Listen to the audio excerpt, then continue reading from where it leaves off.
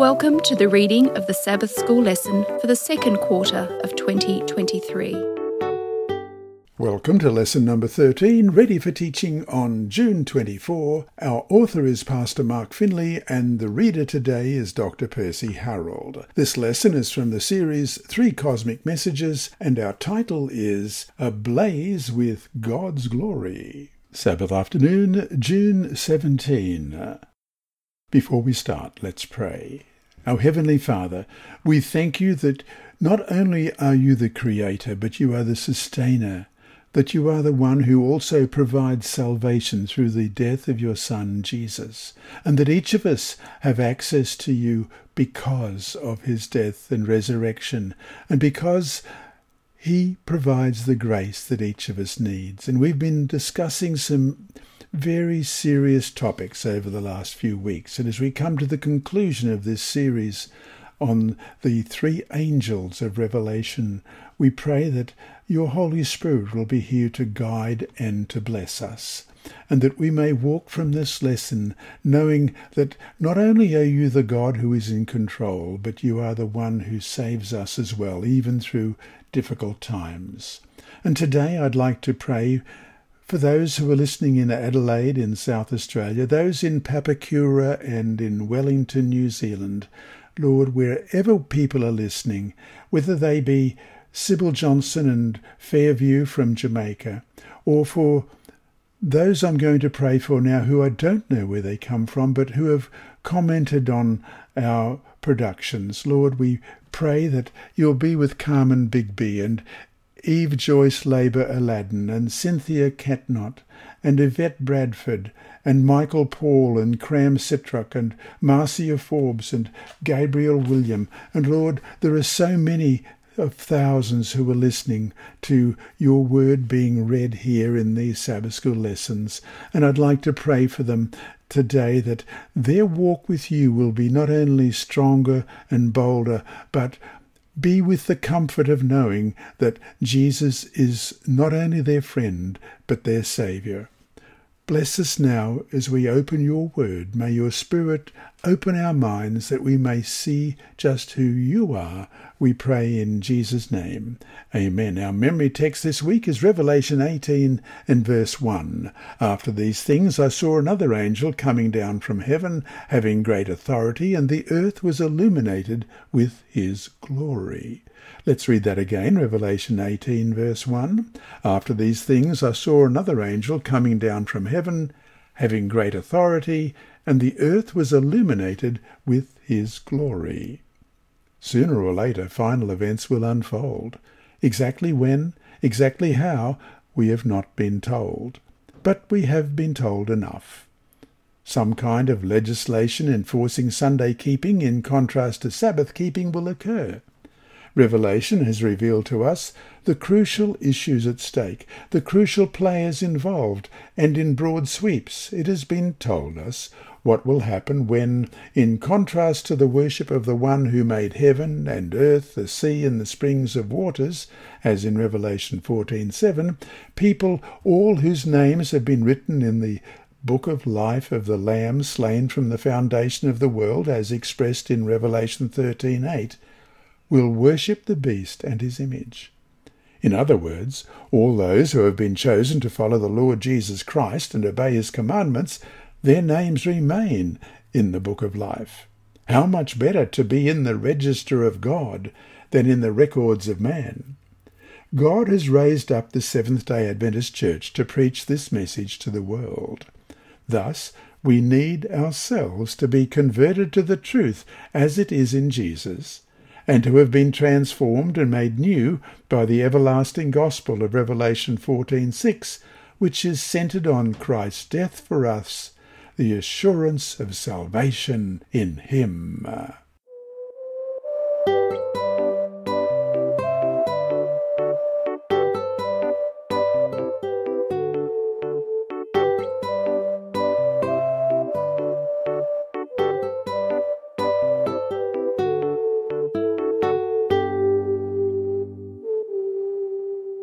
Sunday, June 18, preparing for the final crisis.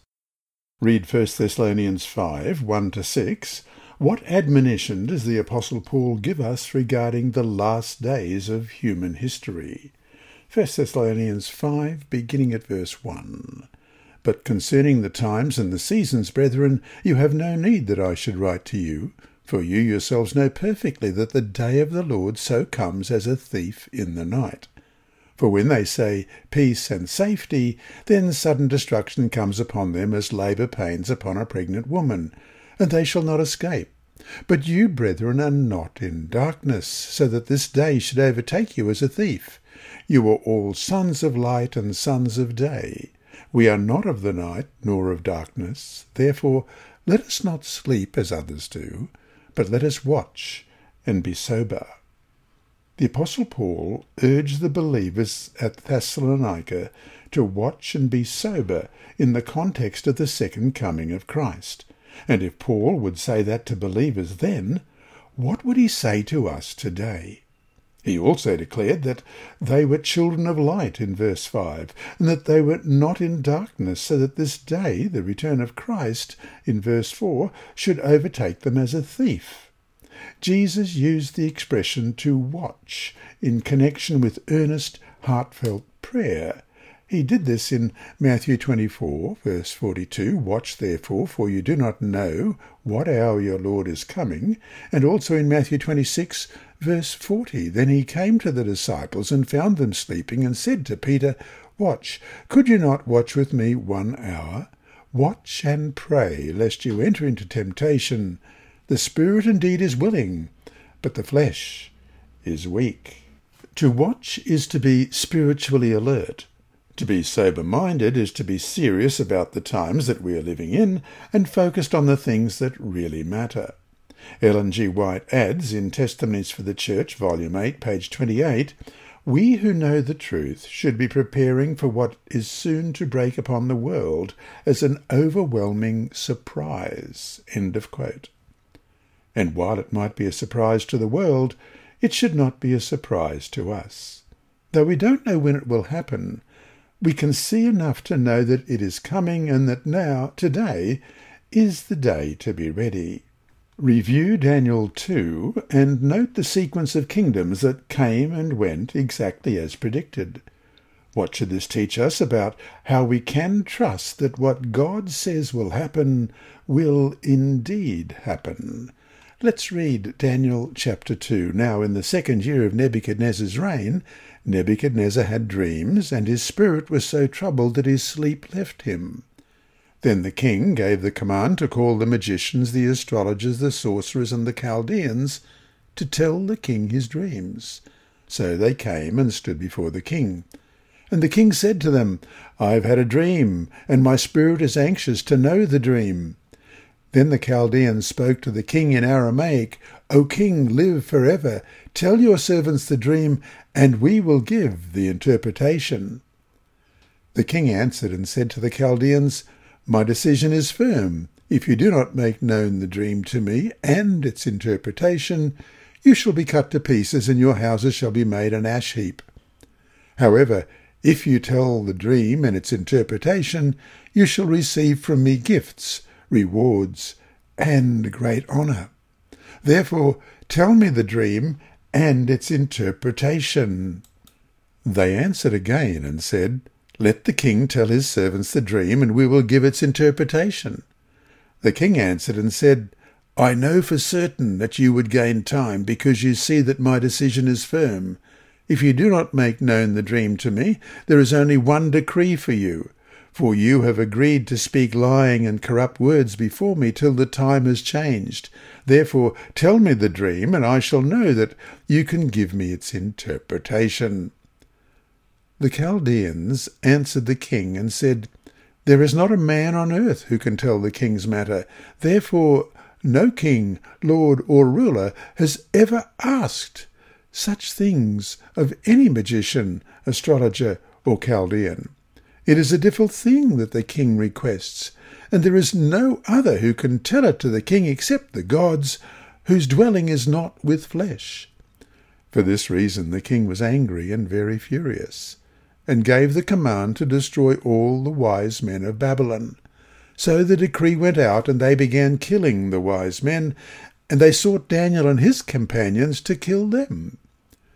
Then, with counsel and wisdom, Daniel asked Arioch, the captain of the king's guard, who had gone out to kill the wise men of Babylon.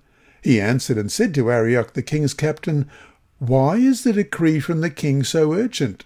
Then Arioch made the decision known to Daniel. So Daniel went in and asked the king to give him time, that he might tell the king the interpretation.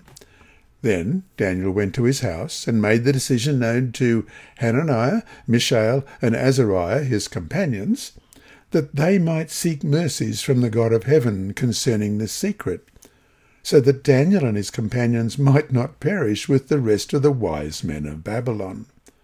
Then the secret was revealed to Daniel in a night vision. So Daniel blessed the God of heaven. Daniel answered and said, "Blessed be the name of God for ever and ever. For wisdom and might are his, and he changes the times and the seasons. He removes kings and raises up kings. He gives wisdom to the wise and knowledge to those who have understanding.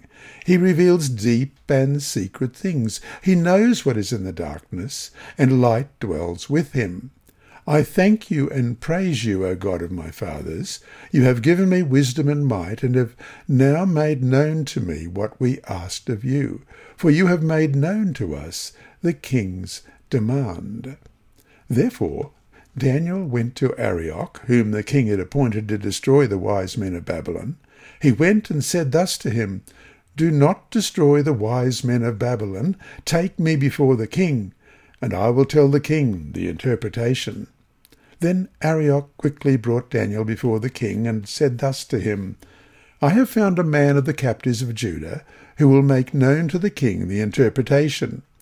The king answered and said to Daniel, whose name was Belteshazzar, "Are you able to make known to me the dream which I have seen and its interpretation?" Daniel answered in the presence of the king and said, "The secret which the king has demanded, the wise men, the astrologers, the magicians, and the soothsayers cannot declare to the king. But there is a God in heaven who reveals secrets, and he has made known to King Nebuchadnezzar what will be in the latter days. Your dream and the visions of your head upon your bed were these. As for you, O king, thoughts came to your mind while on your bed about what would come to pass after this. And he who reveals secrets has made known to you what will be. But as for me, this secret has not been revealed to me, because I have more wisdom than anyone living, but for our sakes who make known the interpretation to the king, and that you may know the thoughts of your heart. You, O king, were watching, and behold, a great image, this great image, whose splendour was excellent, stood before you, and its form was awesome. This image's head was of fine gold, its chest and arms of silver, its belly and thighs of bronze, its legs of iron, its feet partly of iron and partly of clay. You watched while a stone was cut out without hands, which struck the image on its feet of iron and clay, and broke them in pieces. Then the iron, the clay, the bronze, the silver, and the gold were crushed together, and became like chaff from the summer threshing floors. The wind gathered them away, so that no trace of them was found. And the stone that struck the image became a great mountain, and filled the whole earth. This is the dream. Now we will tell you the interpretation of it before the king. You, O king, are a king of kings, for the God of heaven has given you a kingdom, power, strength, and glory. And wherever the children of men dwell, or the beasts of the field and the birds of the heaven, he has given them into your hand, and has made you ruler over them all. You are this head of gold. But after you shall arise another kingdom inferior to yours, then another, a third kingdom of bronze, which shall rule over all the earth. And the fourth kingdom shall be as strong as iron, inasmuch as iron breaks in pieces and shatters everything. And like iron that crushes, that kingdom will break in pieces and crush all the others. Whereas you saw the feet and toes, partly of potter's clay and partly of iron, the kingdom shall be divided. Yet the strength of the iron shall be in it, just as you saw the iron mixed with ceramic clay. And as the toes of the feet were partly of iron and partly of clay, so the kingdom shall be partly strong and partly fragile. As you saw iron mixed with ceramic clay, they will mingle with the seed of men, but they will not adhere to one another, just as iron does not mix with clay. And in the days of these kings, the God of heaven will set up a kingdom which shall never be destroyed. And the kingdom shall not be left to other people. It shall break in pieces and consume all these kingdoms, and it shall stand forever. Inasmuch as you saw that the stone was cut out of the mount without hands, and that it broke in pieces the iron, the bronze, the clay, the silver, and the gold, the great God has made known to the king what will come to pass after this. The dream is certain, and its interpretation is sure. Then King Nebuchadnezzar fell on his face, prostrate before Daniel, and commanded that they should present an offering and incense to him. The king answered Daniel and said, "Truly, your God is the God of gods, the Lord of kings, and a revealer of secrets, since you could reveal this secret." Then the king promoted Daniel and gave him many great gifts, and he made him ruler over the whole province of Babylon, and chief administrator over all the wise men of Babylon. Also Daniel petitioned the king, and he set Shadrach, Meshach, and Abednego over the affairs of the province of Babylon. But Daniel sat in the gate of the king. Christ has given us these last-day messages so that, knowing what is coming, we can prepare for it. The prophecies of Daniel and Revelation, combined with the modern gift of prophecy, give us divine insight into what is coming upon this world. The prophetic word of God outlines salvation history in advance, and Daniel, too, provides powerful, rational evidence that we can trust God. And so to finish today, Paul says not to sleep as others do. What does that mean? And how can we know if we are indeed sleeping? And if we are, what will it take to wake us?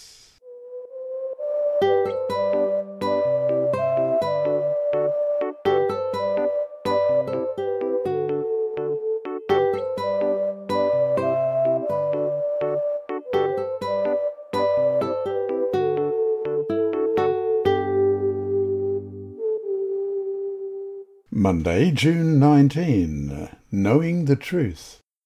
Read John 7:17, John 8:32 and John 17:17. What promises does Jesus give regarding knowing truth, and where is it found? John 7:17 reads, "If anyone wills to do his will, he shall know concerning the doctrine, whether it is from God or whether I speak on my own authority." And John 8:32, "And you shall know the truth, and the truth shall make you free." And John 17:17, "Sanctify them by your truth, your word is truth." God's final appeal to his people is to flee the errors of Babylon and walk in the light of eternal truth found in his word. The key to everything is the Bible. As long as people stick to the Bible and follow what it teaches, they will not be deceived in the final crisis, particularly regarding the Sabbath.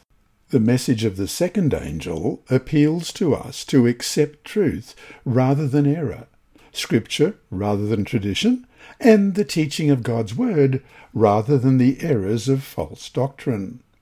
The third angel's message, which follows the first two angels, presents a warning against the mark of the beast. Throughout the prophecies of the Bible, a beast represents a political or religious power. The sea beast of Revelation 13 and 14 arises out of Rome as a worldwide system of worship. Eventually, this Roman power extends its influence over the whole world and will lead out in a movement to unite church and state.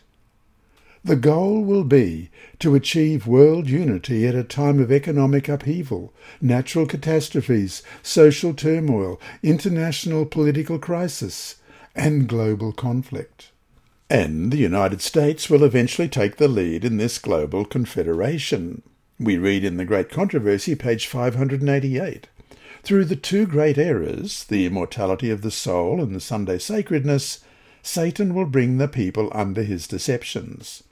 While the former lays the foundation of spiritualism, the latter creates a bond of sympathy with Rome.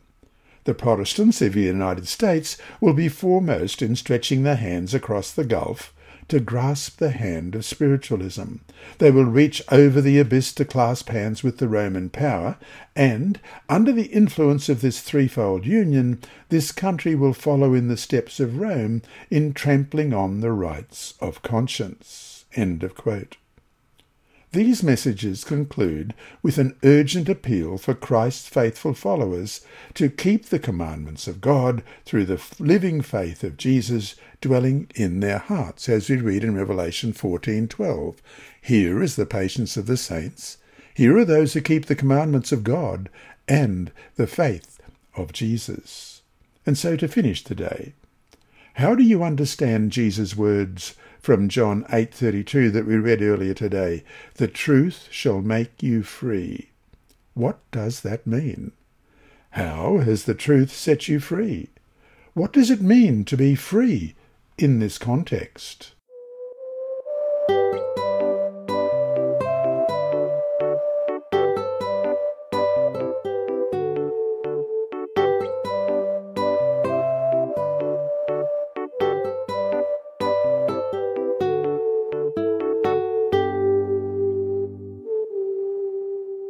Tuesday, June 20. The Reformation continues. God has raised up a last-day people to stand on the shoulders of the great reformers of the past, with the Bible as their only creed, Christ alone as their only source of salvation, the Holy Spirit as their only source of strength, and the return of our Lord as the consummation of all their hopes.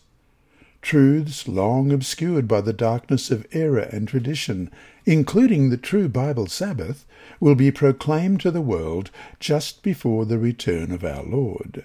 The three angels' messages gave birth to this last-day movement to complete the Reformation and to participate with Christ in finishing his work on earth. The great prophecies of the Bible's last book reveal a divine movement of destiny arising out of disappointment to proclaim God's final message to the world. Revelation 14 describes a worldwide church spanning the globe with the good news of the eternal gospel.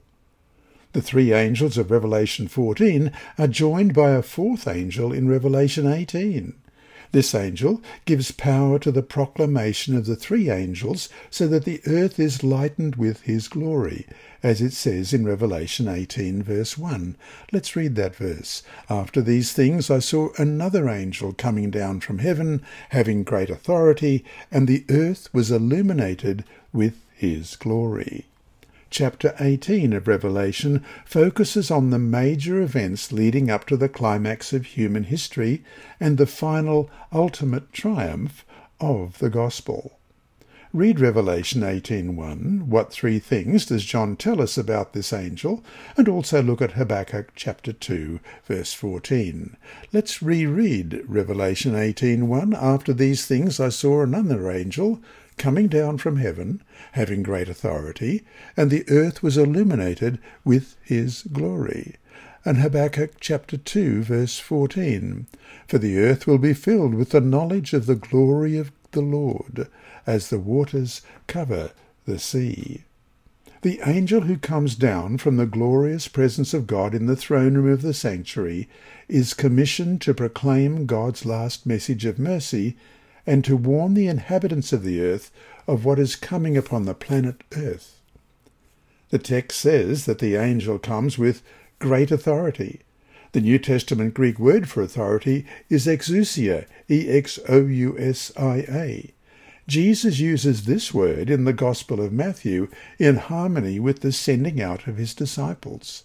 In Matthew 10:1, Jesus gives his disciples authority, as it says in the New International Version, over the principalities and powers of evil. In the New King James Version it reads, "And when he had called his 12 disciples to him, he gave them power," or authority, "over unclean spirits, to cast them out and to heal all kinds of sickness and all kinds of disease." He sends them out with the divine power to be victorious in the battle between good and evil. In Matthew 28:18 and 19, he once again sends them out, but this time with all authority in heaven and on earth to go and make disciples of all nations. Let's read Matthew 28, verses 18 and 19. And Jesus came and spoke to them, saying, All authority has been given to me in heaven and on earth. Go therefore and make disciples of all the nations, baptizing them in the name of the Father and of the Son and of the Holy Spirit. So to finish today, ultimately, how do the issues of the last days, as they really do every day, come down to authority? Whose authority do we follow? God's, our own, the beast's power, or someone else's? Whose authority are you following now?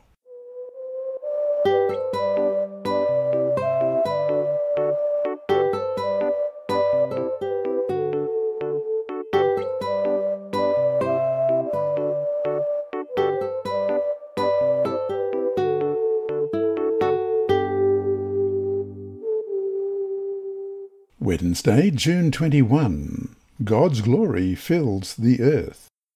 Read Revelation 4:11, Revelation 5:12, Revelation 19:1, and Revelation 21:26. What words are associated with the glory of God that fills the earth as described in Revelation 18:1? So I think we should read Revelation 18:1 first. After these things I saw another angel coming down from heaven, having great authority, and the earth was illuminated with his glory. Revelation 4:11, You are worthy, O Lord, to receive glory and honour and power, for you created all things, and by your will they exist and were created. And Revelation 5:12, saying with a loud voice, Worthy is the Lamb who was slain to receive power and riches and wisdom and strength and honour and glory and blessing. And Revelation 19 and verse 1. After these things I heard a loud voice of a great multitude in heaven saying, Alleluia! Salvation and glory and honour and power belong to the Lord our God. And Revelation 21 and verse 26, And they shall bring the glory and the honour of the nations into it. And so we'll reread Revelation 18 verse 1. After these things I saw another angel coming down from heaven, having great authority, and the earth was illuminated with his glory. The great controversy between good and evil in the universe also is about God's honour or reputation. Satan, a rebel angel, has declared that God is unjust, that he demands worship, but gives little in return. The evil one declares that God's law restricts our freedom and limits our joy. Jesus' life, death, and resurrection exploded that myth. The one who created us plunged into the snake pit of this world to redeem us. On the cross, he answered Satan's charges and demonstrated that God is both loving and just. Charmed by his love, concerned with his honour, his end-time people reveal his glory, his loving, self-sacrificing character to a self-centred, godless world, and the earth is illuminated by the character of God. Read Exodus chapter 33, verses 18 and 19. How does God reveal his glory to Moses? What is God's glory? So let's begin at verse 18 of Exodus chapter 33. And he said, Please show me your glory. Then he said, I will make all my goodness pass before you, and I will proclaim the name of the Lord before you. I will be gracious to whom I will be gracious, and I will have compassion on whom I will have compassion. God's glory is his character. The earth will be filled with the glory of God when we are filled with the love of God and our characters are changed by redeeming love. Revealing his love in our personal lives reveals his glory, his character to the world. The last message to be proclaimed to a world engulfed in spiritual darkness, carried by 3 angels in the midst of heaven is, as it says in Revelation 14:7, "Fear God and give glory to him." There is no glory for us in our good works, or our righteousness, or our goodness. Ellen White writes in Testimonies for the Church, Volume 6, page 19, "The message of Christ's righteousness is to sound from one end of the earth to the other. This is the glory of God which closes the work of the 3rd angel." End of quote. She also writes in Testimonies to Ministers and Gospel Workers, page 456, "What is justification by faith? It is the work of God in laying the glory of man in the dust, and doing for man that which is not in his power to do for himself." End of quote. No glory for ourselves, but yes, glory to God instead.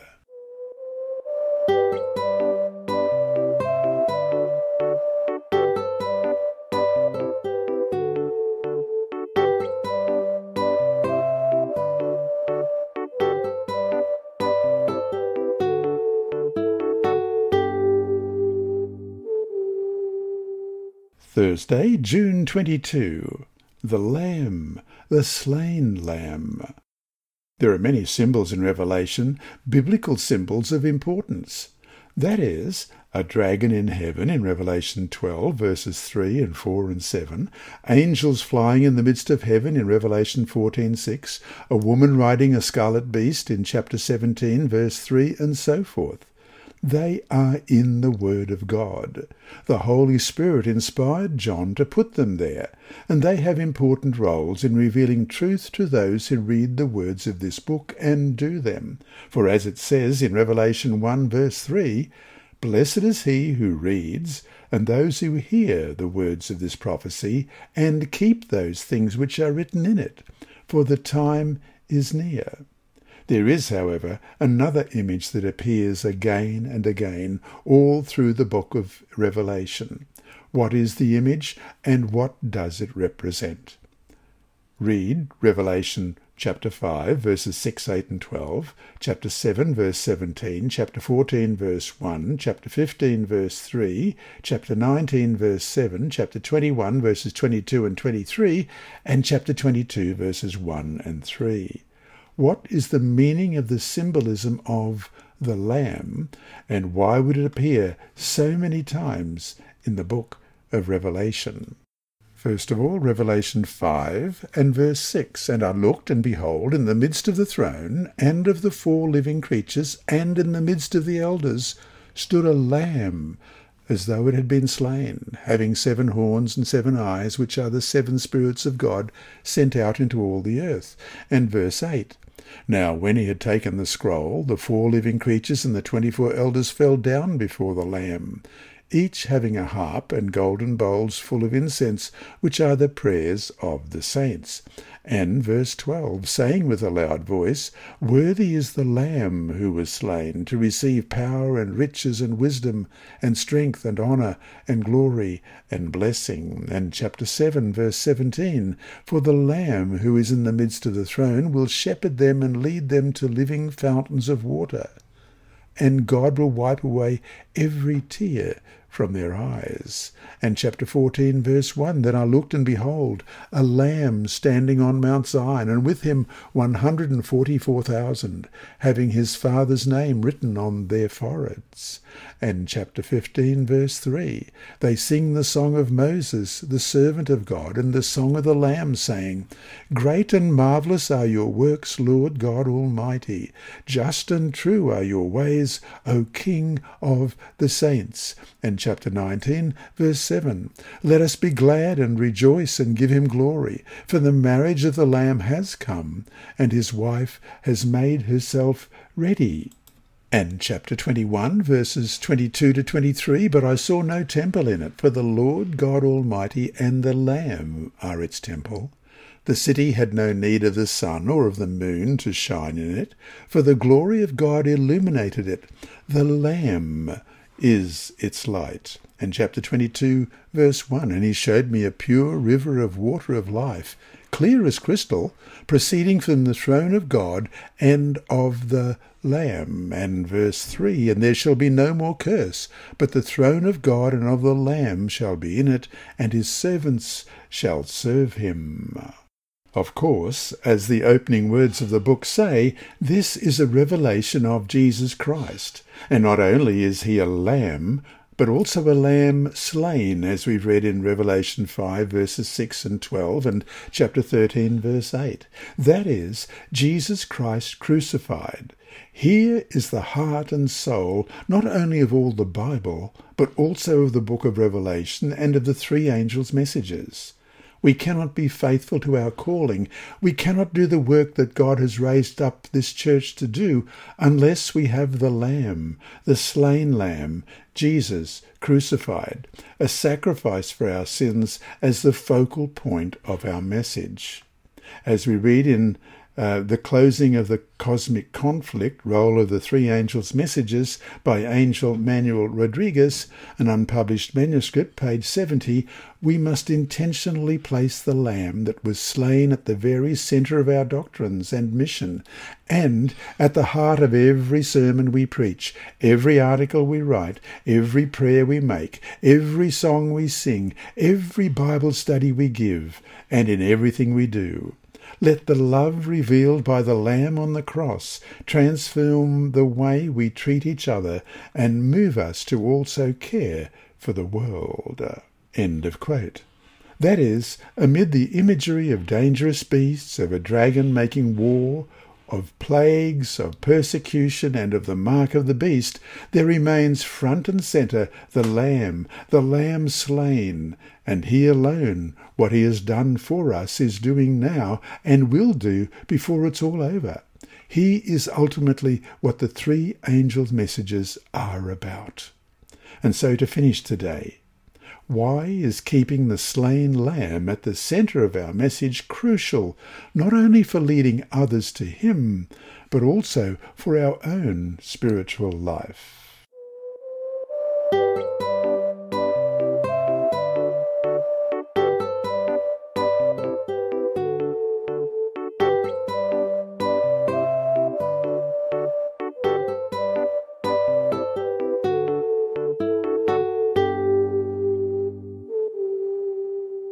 Friday, June 23.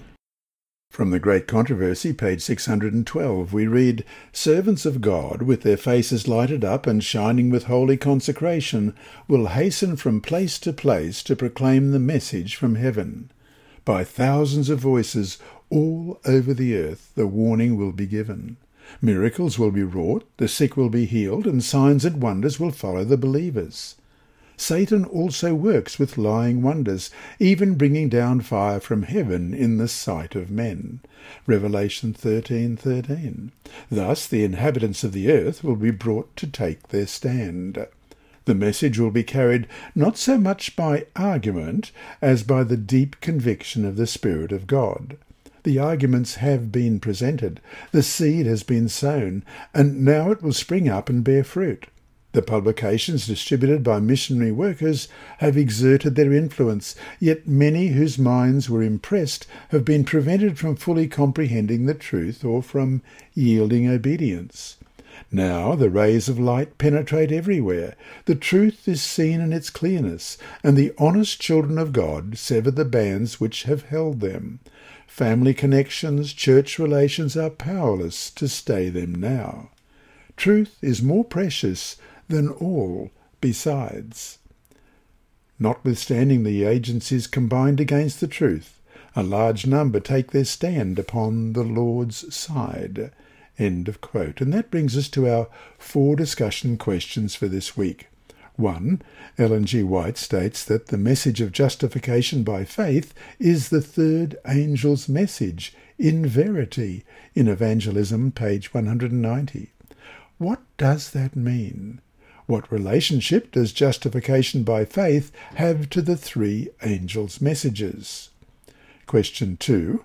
Read Revelation 14:12 again. "Here is the patience of the saints, here are those who keep the commandments of God and the faith of Jesus. What is the difference between keeping the commandments of God and legalism? When does obedience become legalism? In what ways can someone who doesn't keep the commandments of God still be a legalist? 3. What answer can you give to those who criticize us when we talk about the ferocious beasts and fearful warning found in the book of Revelation? Besides the obvious answer, which is that we talk about them because, well, they are there, written in the book. What other answers can you give? And 4. Discuss in class current world events. What things have you seen happen that could help lead to final events?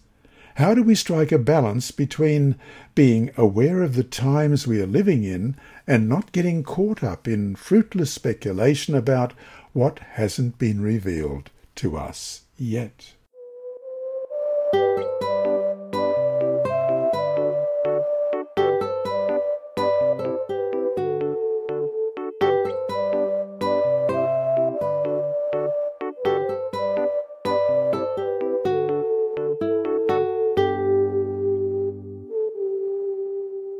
And now for our final inside story for this quarter, here's Sibylla. Thank you, Sibylla.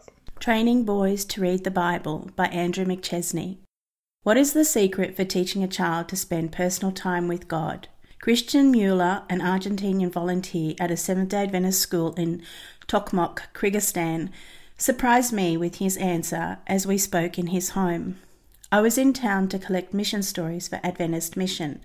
Christian said his 6-year-old son Thomas had interrupted his personal devotions that morning. Normally, I would have asked him to wait, Christian told me, but he held up his Bible in his little hands and said, "Papa, I don't understand what I'm reading. Can you help me?" What else could you do but help him? I expressed astonishment that such a small boy was reading his Bible in the morning. My incredulity grew as Christian explained that Thomas and his 7-year-old brother Lucas read their Bibles every morning. "How did you teach them to have morning devotions?" I asked. Christian thought for a moment. "Actually, I have never taught them to have morning devotions," he said. The boys began having personal devotions around the time that they were learning to walk. Christian and his wife, Romina, would sit at opposite sides of the kitchen table to read their Bibles for personal devotions every morning in their home in Argentina. The boys would wake up and naturally want to be with their parents. Crawling out of bed, they would find their father and mother in the kitchen. Christian told the boys from the beginning that it was very important for Daddy and Mummy to spend time with God in the morning, and that the boys could not interrupt the morning devotions. If the boys wanted to remain in the kitchen, they needed to be quiet and have their own devotions. The boys chose to stay. Initially, they could not read, so they quietly leafed through Bible picture books. As they grew older, they began to read their Bibles. After moving to Kyrgyzstan, the parents and the boys had morning devotions in their own rooms. This was the secret for teaching a child to spend personal time with God in the morning. I never once told the boys that they needed to start having morning devotions, Christian said. They just saw that Mother and I had devotions and followed our example. Your 13th Sabbath offering in the fourth quarter of 2017 helped enlarge the Seventh-day Adventist school where Christian volunteered in Tokmok, Kyrgyzstan. Thank you for your 13th Sabbath offering this Sabbath, that it will help spread the gospel around the world. You can read more about Thomas and Lucas online at bit.ly/mission-kids. Greetings, Sabbath School friends around the world. My name is Emma Garrick, a final year nursing student at Avondale University in Cooranbong, Australia. You have been listening to my grandfather, Percy Harold, reading the text of the Adult Bible Study Guide with this week's Sabbath School lesson. He has been doing this for free since 1996, long before I was born.